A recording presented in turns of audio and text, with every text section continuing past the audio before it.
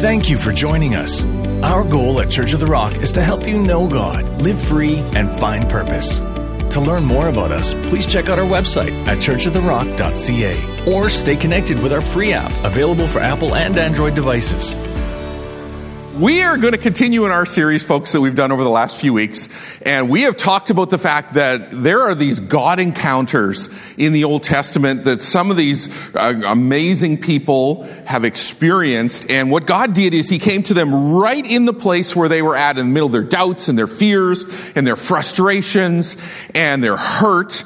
And he didn't give them, a nice little word or something. He actually said, "This is who I am." Say, "I am." And whenever you hear that word 200 times throughout the Bible, God is revealing something of himself to these people, and that is actually what changes everything. The circumstances don't necessarily change in the moment, but what happens is when you and I get something about who God is, that actually changes everything. It gives us a new perspective. We are able to take that and move into our life and our doubts and our fears and our hurts and our pain we're going to talk about today. God meets us right where we are, and what God does is he brings, in these stories that we're looking at, he brings something tangible for these people. So, in our first story, God said to Abram that I'm going to give you all these descendants, and it's every time you walk out of your tent, you're going to see all these stars, and you're going to be reminded of that, and my fingerprints are all over your future. Oh, I love that. Your future has God's fingerprints all over it. Done. So I don't need to doubt.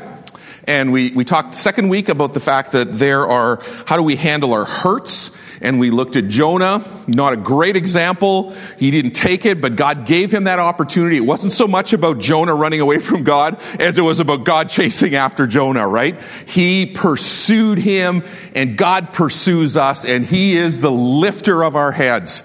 And he is the one who comes into our life and pursues us. And it's okay to have those hurts and to lean into those hurts because God is the one who's going to walk you through it. So today we are going to talk about pain. Pain is inevitable. If you have lived, you are in pain. If you are from Regina and the Grey Cup is in your home city and you are not there, you are in pain. That may be one of the more trivial versions of it.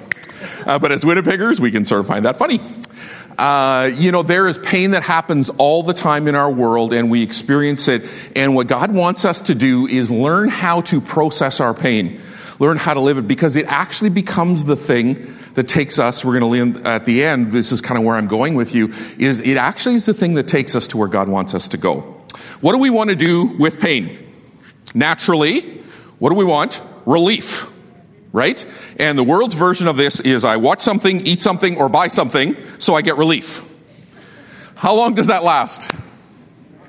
Till the credit card bill comes in, till you have to buy a new belt, right? All sorts of stuff. That's a terrible way of dealing with pain. God has this amazing way that he wants us to understand how we can process our pain. And I was, last time when we were talking about these encounters, had a young man come. He was actually, I think, from Alberta. And he said, "Hey, I got a great God encounter story." And he said, I was talking to my coworkers. He's a young guy. And I was talking to them about Jesus. And they were saying, this whole God thing, I'm an atheist. And when somebody says they're an atheist, that means they're just working it out. So don't worry, right? And so he said, "I'm an atheist." And he said, "What about what happens when someone gets raped? Like, where's God?" And they're having these conversations. Those are good conversations to have. And so all through this day, they're having these conversations. And the guy finally said to me, "Well, God would have to show me." I just think this is very fun, right? Because God is in the business of pursuing everyone. And so this is one of those things where it happened like boom, boom. So that evening, after work, they were driving, and they're driving along a road where there was only one small space where there wasn't water along the sides. And the driver lost control of the car, and they flipped, and they happened to go down right in the place where there was no water. And an ambulance happened to be driving back from a place, and it stopped right where they were. And when they said it, they said, well, you guys are so fortunate, you should be dead. And they had like 5 or 6 things like this happen to them as they were going, and the guy just kept looking over at his friend, And then finally, his mom texts him and says, are you okay? When did this happen? It was about 9:25. She says, oh yeah, because at 9:20, Grandma called me and said, I have to pray for our grandson because he needs God's protection. So he takes his phone and he shows his friend. God is always in the business of pursuing us, of showing us who he is, and he wants us to have those close encounters with him where we learn who he is, and we've come to that. I hope those words resonate for you when he says, I am. And I am changes everything. So we're going to talk about what pain looks like, and probably the most definitive person we could talk about, we talk about pain in the Old Testament, is Job. Yeah, 38 of the most painful chapters you are ever going to read of how one thing after another, one servant comes in and says, all this is gone. Another one comes in and says, he's not even finished talking. Another one comes in and says, oh yeah, by the way, all your kids are dead. And just this terrible thing, one after another. And then he has his friends come in, and his friends are super unhelpful. And then his wife, you remember that the situation that he has with his wife? You know, most of us say we marry up. Not so much with him. His wife comes in and says, okay, here's the deal. You know what you should do, Job? You should curse God and die. Yeah. I hope she was good looking because she wasn't bringing much else to the table at this point, right? And really, it's what happens in our life is we have these situations that come. And I remember when I was talking to Eileen, my wife, about this, and we were talking about how do we help each other in these situations? And I think it's a big thing because when we're struggling, when we have pain in our life, as Christians, we have the potential to be incredibly unhelpful, but sometimes what happens is we're not so much, right? And sometimes it's because we think we have the truth and we slap people with the Bible. Super unhelpful, right? And this is kind of what Job's friends did, and they had really simplistic answers.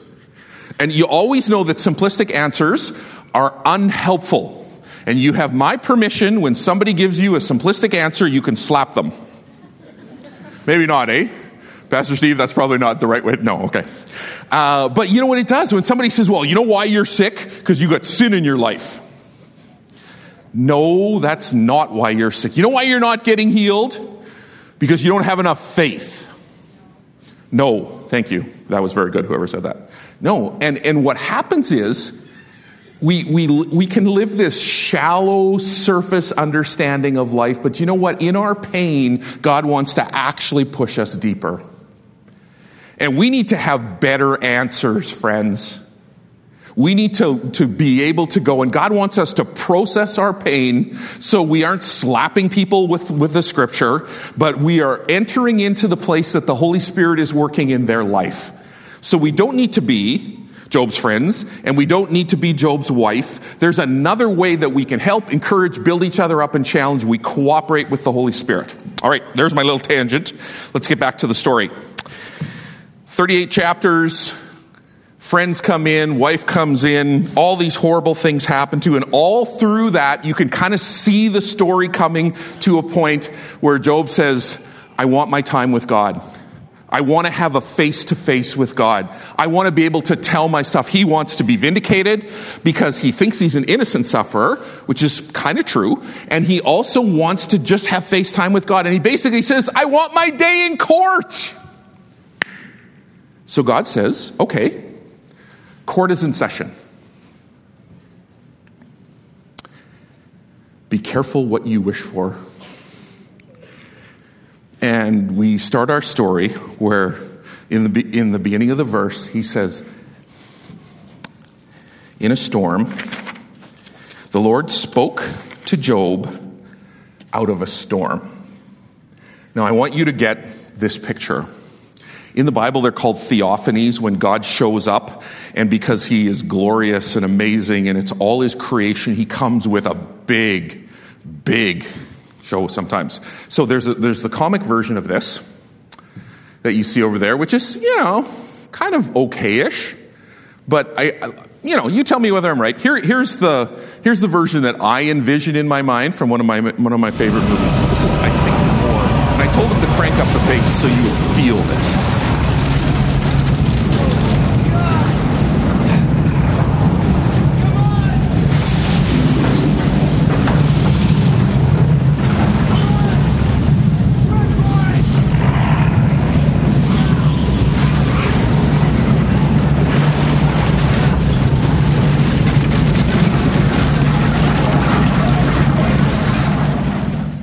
Ooh, did you feel it? And God spoke to Job out of a storm.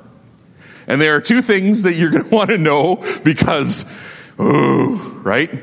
Job says, I want my day in court. God says, okay, I'm going to give you your day in court. But there are two things that are really important as we hear this. First one is that this is the first place where he uses the phrase Yahweh.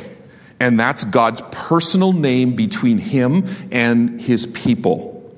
And so there's a familiarity, there's a friendship connection with that. So when God says that to Job, he's not talking to him like this. He's saying, Job, I want to have a conversation with you. And later on he says, brace yourself like a man. And it reminds me a little bit of one of the pastors that you probably know is Pastor Graham from Bronx Park. And when we've known each other for a couple decades, and when I first would talk to Pastor Graham, I was being all nice. And I'd say, hey, G, what do you think about this? What do you think about that? And I saw him just looking at me, and he said, hey, would you just tell me straight? Just give it to me. If I'm being an idiot, let me know. And I thought, oh, okay. And so now when we have conversations, we just tell it straight. Hey, this is the way it is, and this is the way it is. And God's having one of those with Job. But he's saying it like a friend. The second thing that you need to know is that he's actually speaking in poetic language. And it does sort of soften it a little bit. Yep, you got the storm. Yep, it's straight goods. It's like, Job, you wanted your day in court. Here you go. But he talks in ways that are actually incredibly poetic. He says, hey, do the thunder, does the lightning report to you? And it's kind of like, lightning bolts reporting, sir. Here we go. And it's almost like this picture of the lightning bolts coming to God. And he says, okay, are you ready? All right, there. And he paints this picture of it.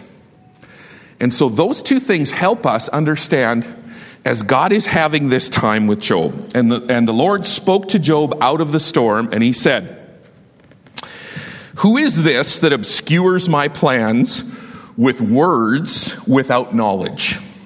Brace yourself like a man, and I am going to question you, and you are going to answer me. Where were you, Job, when I laid the earth's foundations? Tell me if you understand. Who marks it off in its dimensions? Surely you know. Who knew God was sarcastic? I feel so affirmed.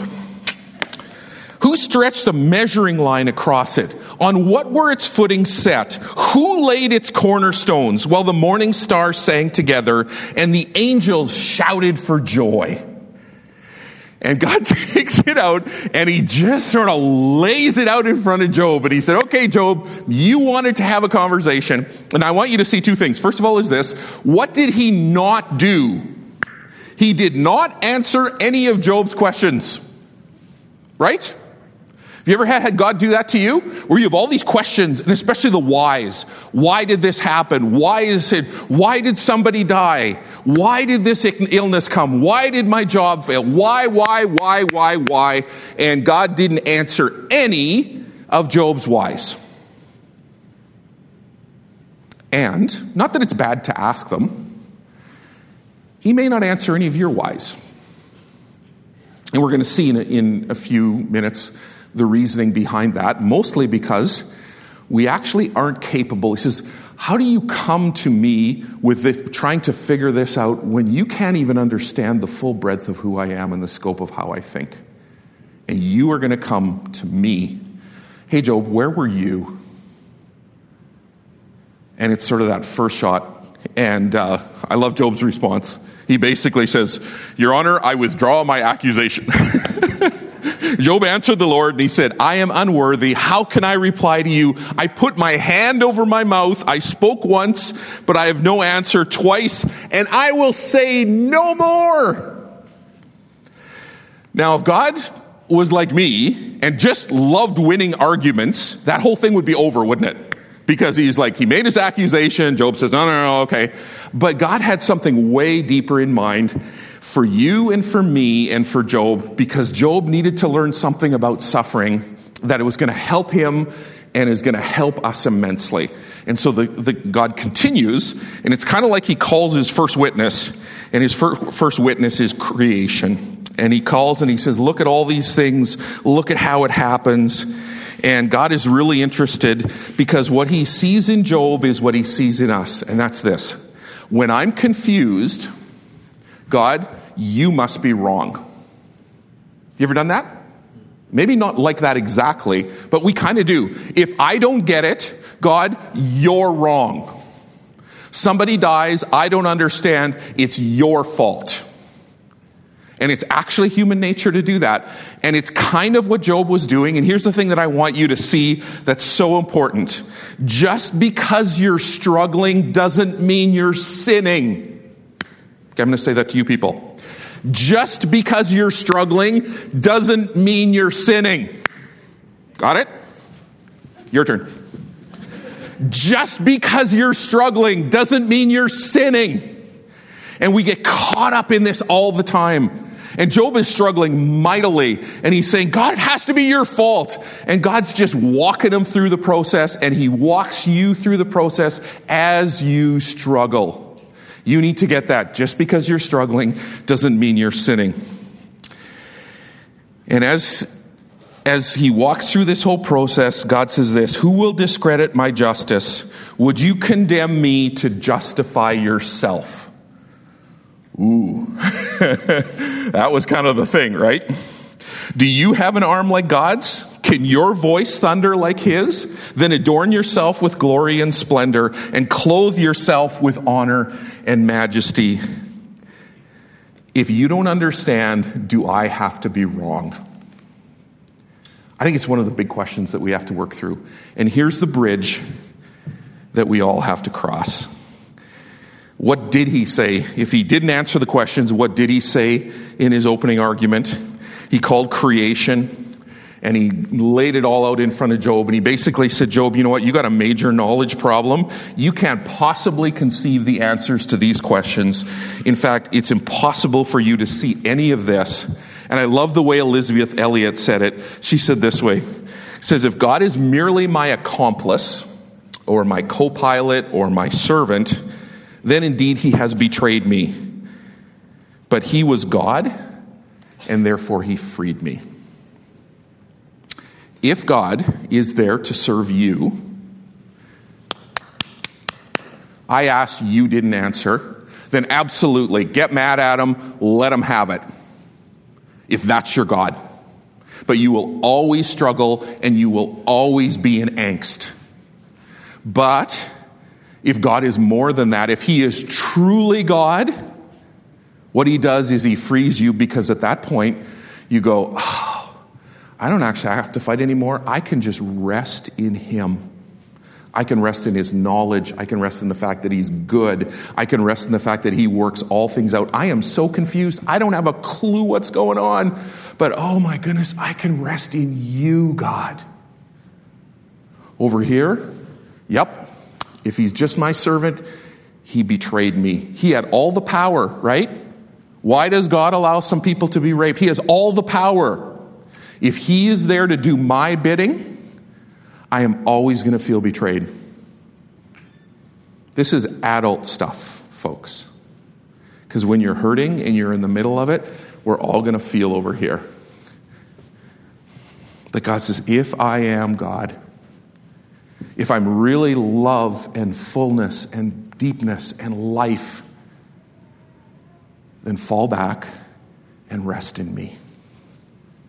And it's what you and I have that nobody else has if you don't follow Jesus. Is you just fall back into God and you say, I am so confused and so hurt, but God, here I am. And it's a bridge that every one of us has to walk across. And I would love to tell you that you walk across it once and then you're good. But then something else happens, right? And you kind of have to work it out. The good news is this. Once you've walked across that bridge, you actually understand the path there. There's a lady attending our church who was at one of the services, and she said, and she's dying of cancer. And she said, you know what? I just, something clicked for me as you were talking. I am so looking forward to seeing Jesus now. It's like, oh, wow. Yeah. See, if you're God, I don't have to actually fight it anymore. I can rest in you. That's what God was going after in Job.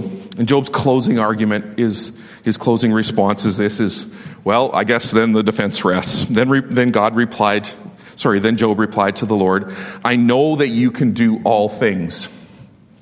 No purpose of yours can be thwarted.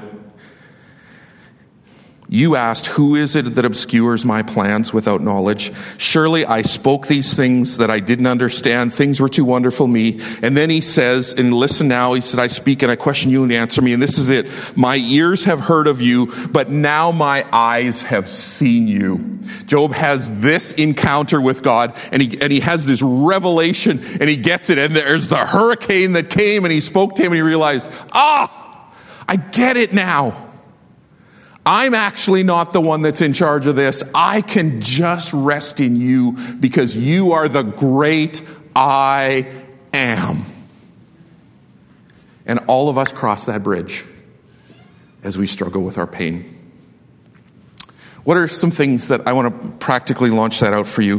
What are some things that we can do to kind of make that land for us? The first of us is this. I think we kind of have to settle with the fact that the question is, can I grow in a less painful way? And the answer is probably no.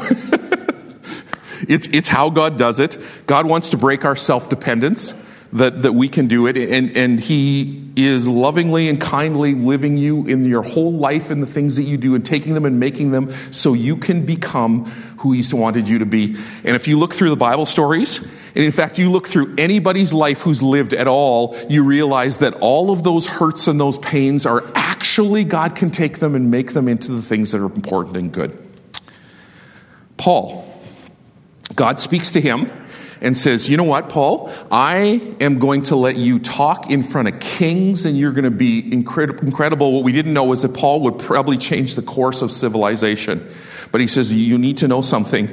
You are going to suffer an incredible amount, Paul. You're going to be beaten, shipwrecked, left for dead, thrown in jail, flogged. And you're going to do all those things. And you know basically what Paul says? Okay, you are God. He crossed the bridge. And he changed the whole world. Paul, are you willing to suffer to do this? And Paul seems almost superhuman, right? The way he does it. I rejoice in my sufferings. I don't actually rejoice in my sufferings all the time. You? Like occasionally I'm a bit spiritual, but usually I'm trying to get out of it. And it's human nature. And God says, you know what? Would you trust me that I am God? And no matter what happens in your life, I'm working it out for good. Peter gets another incredible moment where he has his God encounter. And Peter's God encounter, they're having this conversation. He and Jesus are doing their thing together. And as Jesus talks to Peter, and I think this is a super funny conversation, unless you're Peter. He says, Peter, Satan has asked to sift you like wheat. Now, if you're in a charismatic church, did you know that? A good charismatic would say what? Get thee behind me, Satan. In the name of Jesus, I rebuke that spirit. You are not going to... You remember what Jesus said? Well, Pete, I'm praying that you stand firm. Wow! That seems terrible, right? Okay, let's be honest. Satan's going to sift you like wheat. And God, and like Jesus' best answer is, well, I'm praying that you're going to stand. Doesn't he have a better prayer than that? See, if Jesus was just his accomplice, if he was just his co-pilot, then that probably isn't a great prayer. But since Jesus is God, and he knew that Peter need to suffer those things, without Peter going through that sifting, he would have never been the man who the church managed to grow and build off of. Never. And there it is. I love T.D. Jakes' analogy. He says, your life is like a key that's blank when you first start, and slowly life cuts into it. And all your hurts and your pains and your fears and your frustrations cut into it. And it creates this key. And then one moment when time, all of a sudden the key goes in and it turns and it clicks. And it opens up your future to what God has for you. God never wastes any of your life. He takes everything that you go through and he shapes it and forms it so you can become the person he's designed you to be. Our job is to say, you are God. Amen? Graham Cook is an interesting guy.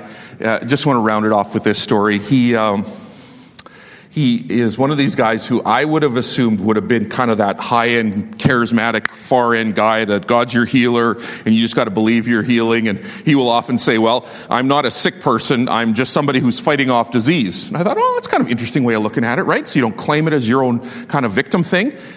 And then I heard his story, and his story is that in the last 8 years for sure, he has struggled with some kind of autoimmune thing where every joint in his body hurts all the time. And when he's sitting, he can only sit for a few minutes and then he has to stand. When he's standing, it feels uncomfortable, he has to lay down. When he's laying down, feels super uncomfortable, he has to do something else. Every moment, he is in pain. And I want to tell you his process that he said, because you know what he said? The fruit of the Spirit is actually the thing that saves me. He said, I had to realize that God was my healer, but he was also my keeper. And I said to you, God, if I'm not going to get healed now, you need to be my keeper.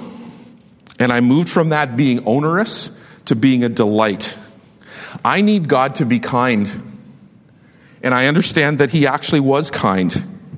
He brought friendship with me as I walked through that. I need joy just to get through the day, and he gave me that joy. I can't sit, stand, or even rotate, but I believe in the kindness of God. And the fruits of the Spirit kept me walking. And I am not anxious because I learned peace. I didn't learn peace from not being in pain. I learned peace in the middle of pain. I heard God speak gently when every joint hurt. He's given me a crash course in living in his presence, no matter what is happening in or around me. God is big. He always has you. He's not your accomplice. He's your God. Amen? Amen. Amen. Why don't you stand?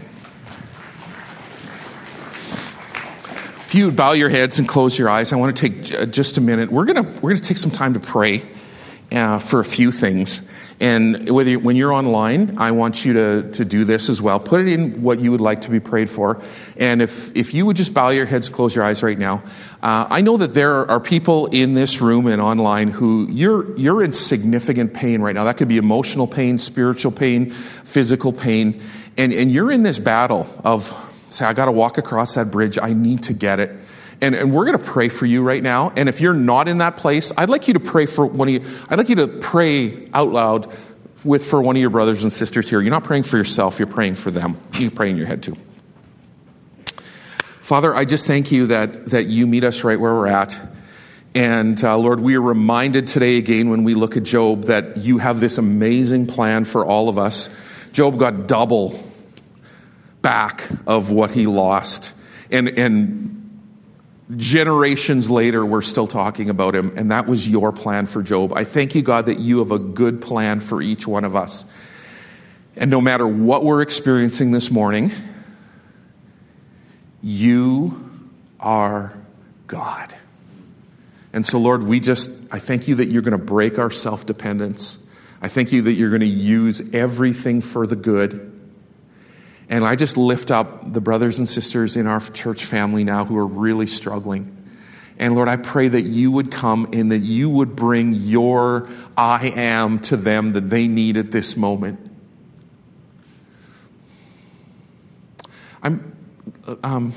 Let's do this. I know we're a big group, but I think that God's going to bring to mind something that he is, and you can just shout it out,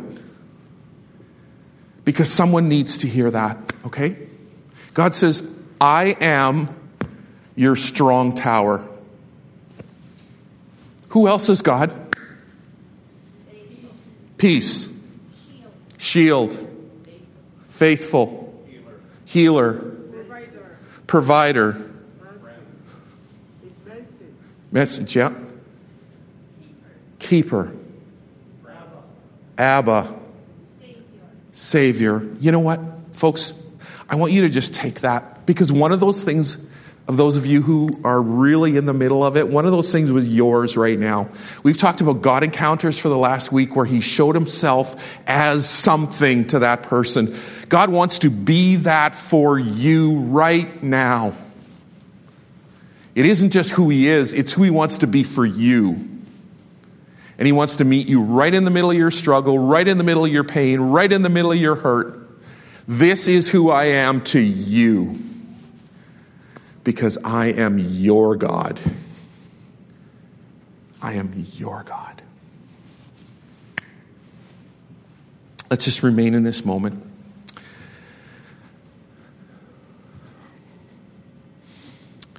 Thank you, Lord.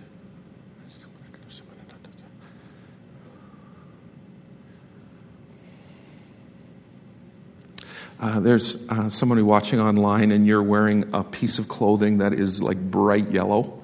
And in some ways you might feel that the brightness of that clothing belies what's inside that feels dark and hurt. And God wants you to know this morning that he is your light. And the light is going to break into your darkness, and you will have hope. Thank you, Lord. Thank you, Abba.